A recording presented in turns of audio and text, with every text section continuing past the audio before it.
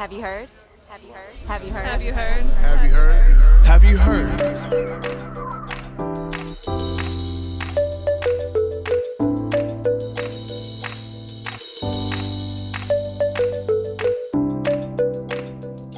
Welcome to Have You Heard? I'm Jennifer Berkshire. And I'm Jack Schneider. And Jack, we frequently discuss books of which I am enamored on this show. That's true. I thought you were going to complete that sentence by saying, and which you, Jack, are resistant to having an episode about. ... In fact, one of our listeners recently complained that the flurry of book recommendations that comes from this show is so intense that her bedside table is literally collapsing under the strain. Well, once it does collapse, she will have a new table, a table made of books. Unfortunately, those books will not be accessible to her because she will have a new pile of books on them. But I think we get credit as furniture designers then. Well, our topic today is a book of which I am particularly enamored. It's a book that's gotten a lot of attention. It's called Winners Take All, The Elite Charade of Changing the World. It's by a writer named Anand Giridharadas. And I am going to go out on a limb and say that I think it's the best explanation of the sort of billionaire fascination with remaking public education that I've come across. You're saying this, of course, in the presence of somebody who has written about that. So I'll just pretend that there was an asterisk there that says, with the exception, of course, of your work, Jack. Jack, that goes without saying, you know it. So I think when people typically think about why the richest among us, from Bezos to Zuckerberg, I'm sure there is a billionaire that starts with A. I can't think of him right now. But I think typically the explanation that they come up with is that there must be some monetary motivation for why these people are as interested in remaking the schools as they are. There is, of course, money involved, that there are often investments that are most frequently tangential to whatever the reform being pursued is. But ultimately, that's not really what this effort is about. That the most direct line between philanthropists and something of benefit to them is not often the truest story we can tell. I think, when we think about the impact that income inequality has on public education, we think of it very literally. Like I remember a sign that one of the students who walked out of the Boston Public Schools over budget cuts a couple years ago had. They had a very sort of vivid image of skyscrapers rising over the city, even as their own schools were confronting deep cuts, right? That's what income inequality looks like. But as Winners Take All argues, the impact of inequality is actually much broader than that. It constrains the kind of ideas that are taken seriously. It constrains the definition of what the problems are and who gets to solve them. Yeah, a shorter way of describing that is just to talk about the fact that it matters who is at the table. And so in education, it's often the case that because of democratic governance structures, that lots of different kinds of people are at the table. But increasingly, we see a role being played by philanthropists who, of course, by virtue of the fact that they're philanthropists and not elected officials, do not have any connection to democratic governance structures. And because of the economic advantages that are what made them philanthropists in the first place, they tend to share particular beliefs. They tend to share a particular worldview. In fact, research has documented that they tend to share similar social circles, which means that the ideas that are in currency with some of them soon become accepted aspects of ideology for most of them. This is something to be really concerned about because they may have good ideas, but they may not. And if they're trapped in an echo chamber with tremendous resources at their disposal, you can see that there's a potentially problematic situation with regard to the policies that are going to be enacted. Well, enough about what we think about winners take all and why it's so relevant to understanding the various efforts to disrupt public education. We're joined now by the author himself, Anand Giridharadas. Anand, welcome to Have You Heard? I want to start out by asking you about a winner who does not appear in your book, but is doing his part to change the world. And that would be Amazon's Jeff Bezos, now the richest man in the world. He announced a couple of weeks ago that he's going to give back by starting up a chain of Montessori-inspired preschools in urban areas. It's a perfect example of the winner-take-all mentality that your book is about, that someone who has been absolutely central to our age of inequality is now stepping in to offer a fix on his terms. Jeff Bezos becomes the latest entrant to a whole world of billionaire givers. And what's interesting is that he arrives at a moment of reckoning within both the tech world where he made his money and the philanthropy world where he's now alighting. I think 5 years ago, the general attitude to big tech was, thanks so much for this app, uncle. And, and the general attitude to people giving money away was like, gosh, thanks so much. Like, thanks for giving back. And our culture is changing on both those scores. I think we now understand that we're living in this age dominated by a small handful of tech players that are sucking the life out of lots of other parts of the economy. And, it's no accident that Mark Zuckerberg, who talks more about, changing the world and making it better, also, runs a company that has the distinction of being the first company in American history to seriously compromise an American election. It's no accident that the idealism came with, the worst crime on our most sacred thing that's ever been done by an American company. And similarly with philanthropy, there is a reckoning happening where people are understanding that the traditional approach to philanthropy that has prevailed since Andrew Carnegie laid out his gospel of wealth 100 and some years ago, that basically if rich people give back, you zip your lips about how they made the money, that's breaking down finally and belatedly. And people are starting to recognize that a lot of the money that is being given away, a lot of how it's made, a lot of how it's kept, are themselves the causes of the very problems that these rich people turn around and solve, and that we may be better off as a society with people just not causing problems in the first place and then turning around and solving them. My co-host Jack Schneider and I were talking before you joined us about how a lot of people in our world assume that guys like Jeff Bezos or Mark Zuckerberg must have a financial interest in education, that it's money that's the big motivator for what some people call the Billionaire Boys Club. But part of what makes Winners Take All such a compelling read is that you really let us see the world through their eyes. And the picture we get is much more complex than just, I want to cash in on the schools.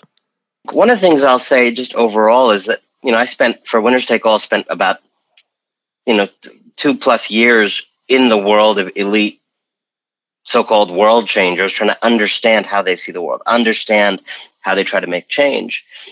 And one of the things that I would say as an overall conclusion is, I think one of the reasons rich people are so effective at railroading the rest of us and siphoning the gains of the future away from most of us and building this society to kind of suit themselves is that we, the rest of us, don't do a very good job of understanding them and their motives.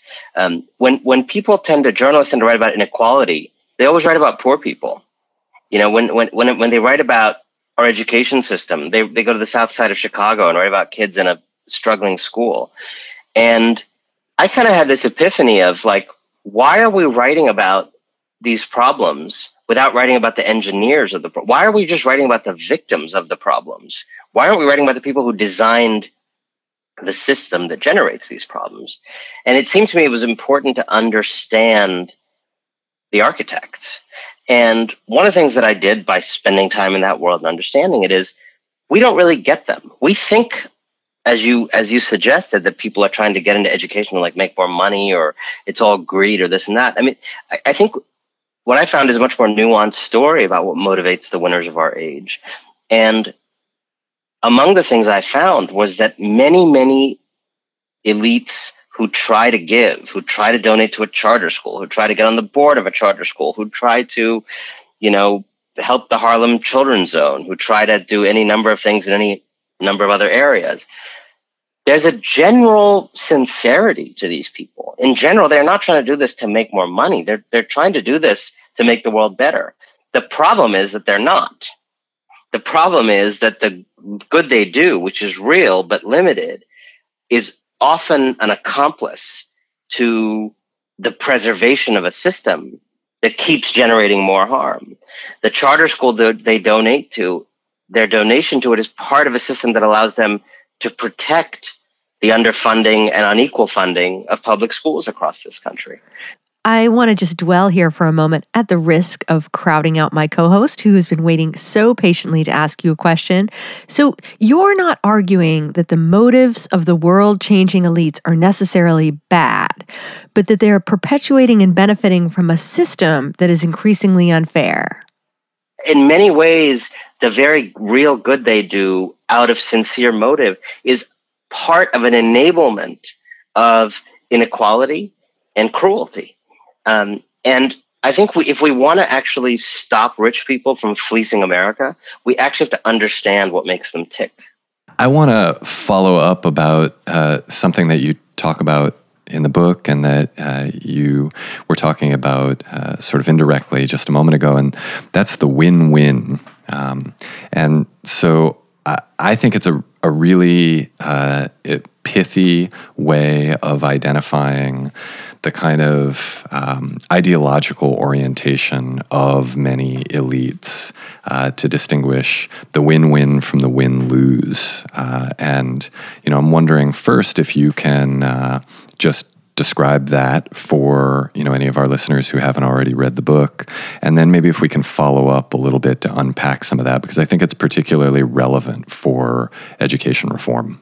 The win-win is at the heart, the beating heart of our age of inequality and our age of essentially withholding the American dream from most Americans.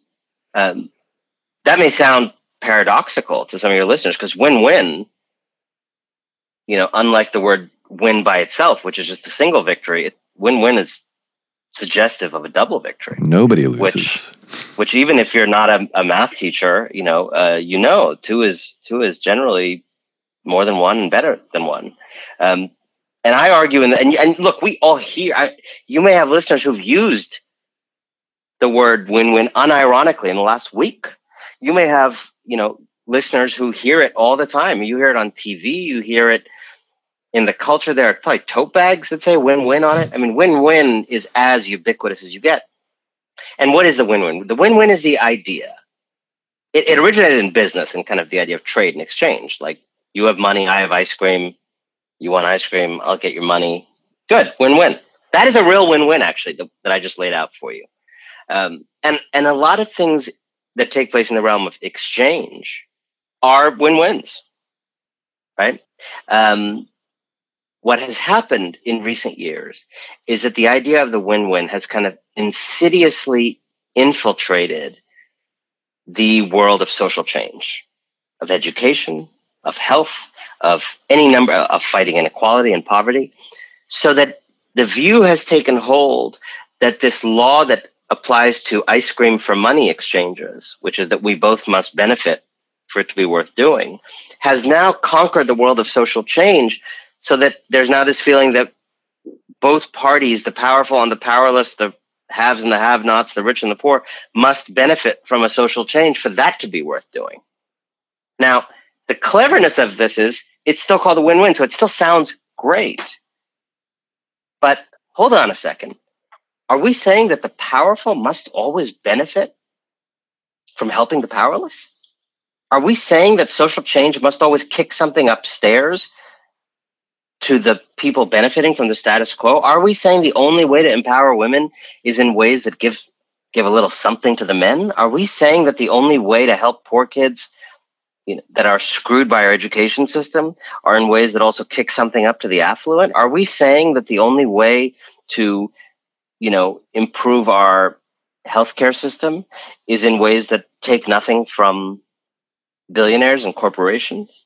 Yeah, that's what we're saying when we increasingly talk about social change as being a win-win. We're talking to Anand Giridharadas about his new book, Winners Take All, The Elite Charade of Changing the World.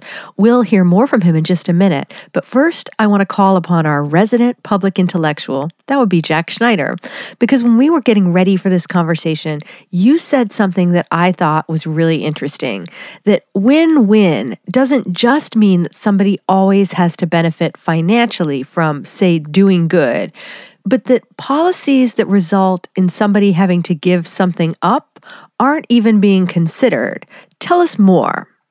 Win-win, of course, isn't just a kind of policy paradigm with regard to financial issues. It also increasingly, I think, shapes the way that we view what is possible in terms of politics. That if anybody has to give anything up, it's a non-starter politically. So, when we think, for instance, of the example of busing, that's something that has completely fallen off the table as a mechanism for addressing school segregation. Never mind that there's actually fairly abundant evidence that moving students around was a more effective way of integrating schools than allowing parents to choose where they send their children to school. Allowing for choice is a kind of win-win if things happen to work out well, right? That parents get choice and the schools become less segregated. But of course, there is no such thing as a free lunch, that you can't get all of the good without any of the bad. And in this case, what we do is we get rid of any of the bad, but we lose much of the good along the way. And so, it troubles me when I think about this concept of the win-win, because what it means is that our broader political conversation is impoverished. It means that we think only about what we get from something and not about the difficult trade-offs that have to be made in order to accomplish some of the really ambitious things that we hope to do as a society. I want to bring our guest back in. Anand, one of the arguments you make in the book is that inequality isn't just about economics, but about ideas, and that the more resources a small group of people commands, the more they effectively control the terms of the debate. But there's obviously a cultural element at work too, that we've given, say, Mark Zuckerberg an incredible amount of authority, including now anointing him as the savior who's going to fix our public schools. A lot of what I'm talking about in the book is how we have enabled this extreme inequality and how we've enabled these billionaires to get away with it. But it is culture that, as you say, all of us share and participate in that gives them the permission to do that. I will tell you something very simple. In Europe, in general, Europe's a big place, but I think this is a fairly accurate statement based on my reporting and travels. In Europe, no one thinks of Mark Zuckerberg as someone who's changing the world. No one may not be literally correct, but that's just not how, in European cultures, that's not how they see someone like that. They see Mark Zuckerberg as like, yeah, he's a guy with a great company. Good for him. They see him as like someone with like a chemical company here. They see him the way we see someone with a chemical company. Probably a nice person, probably in it for themselves, probably trying to dump some toxic something into our world, and we should probably be vigilant and make sure they don't do that. That's the normal, healthy way to view someone who has a company. And therefore, in Europe, they're not as vulnerable to Mark Zuckerberg because they know how to regulate him and they fine him and they stand up for themselves. They create data, protection laws that are much tougher than ours. They create antitrust scrutiny that's much tougher than ours. And I think a big reason they do that is they have a culture that's free of these myths. And so this is actually an empowering message, I think, to your listeners and regular people in general, which is we are participating in a culture that valorizes the win-win, that valorizes the billionaire savior, that is grateful when people who have money they probably shouldn't have give it away. And we can actually participate in not believing those things anymore. We can just stop believing those things. We can actually, the next time someone gives money away and is, at a conference that you're attending, ask them a question about how they made the money, not how they're giving it away. We uphold through what we passively assent to this world, and schools uphold it by who they put on the board, and and who they raise money from, and who they allow to be their advisors. We are all in on a world that has entrusted the super rich to become our saviors and kind of the replacements of government in many areas of our life. And that's an empowering message, because we can stop participating in that culture today. I want to read a short passage from Winners Take All about the billionaire changemakers' disdain for democracy that really stayed with me. All around us, the winners in our highly inequitable status quo declare themselves partisans of change. They know the problem, and they want to be part of the solution. Actually, they want to lead the search for solutions. The initiatives mostly aren't democratic, nor do they reflect collective problem solving or universal solutions. Rather, they favor the use of the private sector and its charitable spoils, the market way of looking at things, and the bypassing of government. They reflect a highly influential view that the winners of the status quo and the tools and mentalities and values that help them win are redressing the injustices.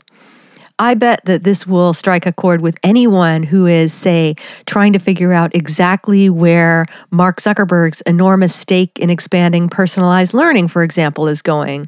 And as you recount in the book, Anand Giridharadas, it's basically none of your business.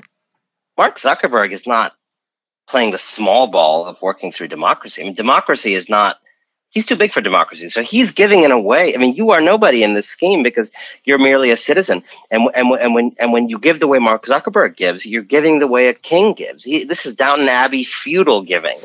And who are the serfs to know about what Lord and Lady Grantham are doing? I feel like I did not do my requisite PBS homework. But you also argue that we don't have to accept that the market way of looking at things is the only way, that we can essentially demand a more democratic approach. Explain. I think the question that I ask people to think about is, for a long time, we've all been on the receiving end of this culture that tells us to solve things privately. Either have a billionaire give back, or have buy a tote bag that's going to change the world, or a red iPhone case that's going to change the world, or, go to a plutocratic conference that's going to change the world. And, I want to urge people to, the next time you are walking around your society and you see a problem that disturbs you, you see a problem with education or any other area of your life that disturbs you, think of a solution that has the following 4 qualities. It's public, democratic, universal, and institutional.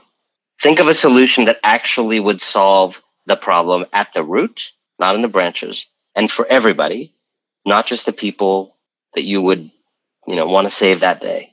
And get out of that relationship of saving to begin with. When we act privately, when you have these foundations or companies picking and choosing people they want to save, again, that's a feudal relationship. That's a relationship of master and servant. The servant's having a little difficulty in their life. The master is throwing some gold coins at them, but it's not changing the relationship of master and servant. When we act democratically through our shared institutions to solve a problem for everybody, in education and health, whatever else, we are expressing the value of the whole. We are acting together to protect each other, and it has a fundamentally different meaning. We are both the objects and the subjects of the help. And I think we have to, in education and every other sphere, get out of this world in which we think that because you once got lucky on a hedge fund trade, you should decide what our schools are like. Because you got lucky on a hedge fund trade, and because we have the kinds of rules that allowed you to keep that when you probably shouldn't have kept all of it, you are a moral debtor to society, the way Chiara Cordelli, one of the political philosophers I write about in the book, puts it. You are a moral debtor to society, and you should have as much discretion in where the money goes as credit card debtors and others, which is to say very little or none. You shouldn't probably have the money you have. Good that you want to give it away. You should give it away in ways that don't involve your name, that don't cost the public money by you claiming a charitable deduction, that don't increase your power over the society, that actually reduce your advisory role, that don't put your name on it. You should give in ways that reduce your power. You should be brave enough to become less powerful through the act of giving. Well, I am obviously a huge fan of the book. I have been pushing it upon almost everyone I meet. It's an infuriating read. I would advise people to avoid reading it in the presence of pitchforks, but it's also kind of liberating. And I'm curious about what you hope readers will take away from Winners Take All. I think of this book as very much trying to dismantle a culture, and it does so through stories of people living in this culture, struggling with these ideas, trying to do better, but being limited and inhibited by a bunch of mythology that encircles them. And my book is trying to kind of get rid of that mythology. It's trying to dismantle it and make you never use the word win-win or thought leader or innovation unironically again. And I think this false sense that you can change the world in ways that protect the status quo for the winners of our age is at the heart of why we live in an age that has been so good for winners and so mediocre at best or punishing for everybody else. That was Anand Giridharadas, author of the new book, Winners Take All, The Elite Charade of Changing the World. And hopefully hearing this interview will encourage you to read his book because it's absolutely packed with insights that will help you understand the ever-expanding billionaire school transformation biz. And Jack and I will be right back to discuss his secret fantasy of finally becoming a thought leader.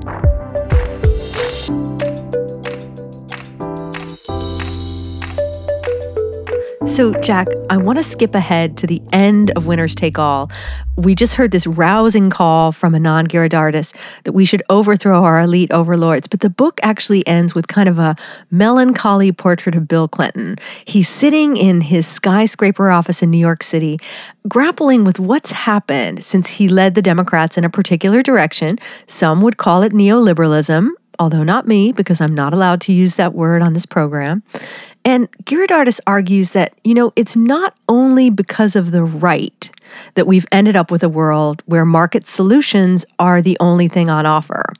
On the one hand, you have Republicans who are openly contemptuous of government, but the response of Democrats has not been to stand up for public institutions, but to basically agree that they're broken and offer up market-friendly, donor-approved fixes. And Giridharadas writes, quote, "They conceded so much to government's haters that the cause lost the fire of purpose." What say you? Hearing that reminds me of, I think it's Federalist Paper number 10 by James Madison. And what he talks about there is what eventually does become a kind of uniquely American approach to dealing with civic disagreement, and that is to allow factions to counter each other. Madison says something along the lines of, the spirit of party and faction will ensure ordinary operations of government. And it's almost as if the New Democrats forgot that, right? That they presumed a kind of goodwill and orientation towards a common good that a political philosopher more like Rousseau would have presumed to be a prerequisite of a democratic society. And as a result of that, what you see is a lot of seeding, not the sorts you put in the ground, but the sorts you suffer when you are losing. A lot of seeding of ground with regard to issues like public education, for instance. Charter schools, which we could have a healthy and robust civic debate about, actually become a project of both the New Democrats and the political right.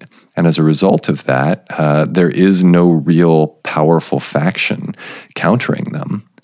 You just end up seeing a kind of triumph there for a policy proposition that could have been countered by a robust antagonistic faction. This is not to say that that's the best way to make policy, but it is to say that consensus government is not always consensus-oriented.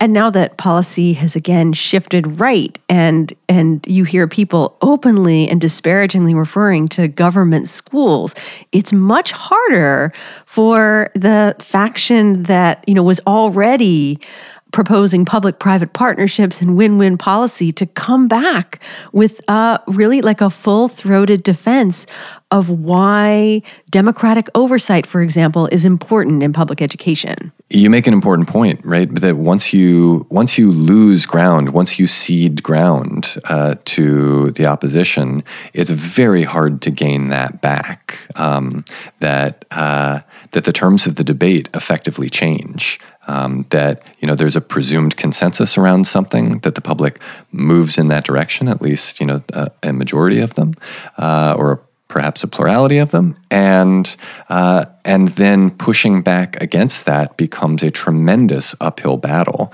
And so, again, I find myself as somebody who has long sort of prided himself on being able to engage people with different beliefs in a kind of thoughtful, measured dialogue. But it does make a case, in American politics at least, for contention. And for something that is not compromise, but which may produce that as the result of contentious policymaking. So, Jack, that time has arrived, as it does every episode, when I try to lure our listeners over to Patreon to be our supporters. But before I do that, I wondered if you would take this opportunity to announce our exciting graduate student research contest. I'd be happy to. So we have launched our first annual, and so there's a kind of commitment there. What? Our first annual graduate student research contest. And so we are calling for graduate students enrolled in a nonprofit credit-bearing institution. No, that's fine. University of Phoenix students invited to apply as well. We're an equal opportunity podcast. And what we're looking for is just a short abstract describing your research, and then a couple sentences about why you think the public needs to hear what you're working on, and why it ought to be on this podcast. Our hope in doing this is to tap into a lot of the exciting work that is being done by students out there in America's universities, who often end up working on projects that are too time-consuming for professors to really bother getting engaged in, or are too small in terms of their scope. And I think that's really fascinating work, right? These sort of longer, difficult efforts, or these very small-scale efforts, which often have every bit as much to teach us as the different kinds of educational research which we more often encounter. And all the information about how to apply, deadlines, etc., that's all at haveyouheardblog.com. And Jack, as our regular listeners know, at the end of every episode, we do an extended play version for our Patreon supporters. And those are people who go to www.patreon.com and hand over a small donation. And we give them access to interesting, extended, and behind-the-scenes footage. And today I had such a great idea. One of the most interesting arguments that Ghirardellis makes in his book that we didn't get to is about the way that income inequality is crowding out public intellectuals in favor of what we might think of as TED Talkers. I thought, wouldn't it be fun for our regular supporters to hear me give you a little makeover from public intellectual to thought leader? I would say that I'm excited, but I'm a bit fearful, and I am hoping that whatever gets recorded here does not end up being used against me at some point. But I'm willing to give it a stab. While I prepare for my TED Talk training, I would just want to remind all of these listeners that they can help people find the podcast by going on iTunes or wherever they get their podcasts, and giving us a review, preferably a 5-star review. And if they want to be in touch with questions, comments, concerns, they can reach out to the podcast Twitter handle at Have You Heard Pod, or they can email Jennifer. If you want to hear Jack get his makeover, all you have to do is go to patreon.com and become one of our monthly supporters. For everyone else, that'll do it for this episode of Have You Heard. Until next time, I'm Jennifer Berkshire. And I'm Jack Schneider.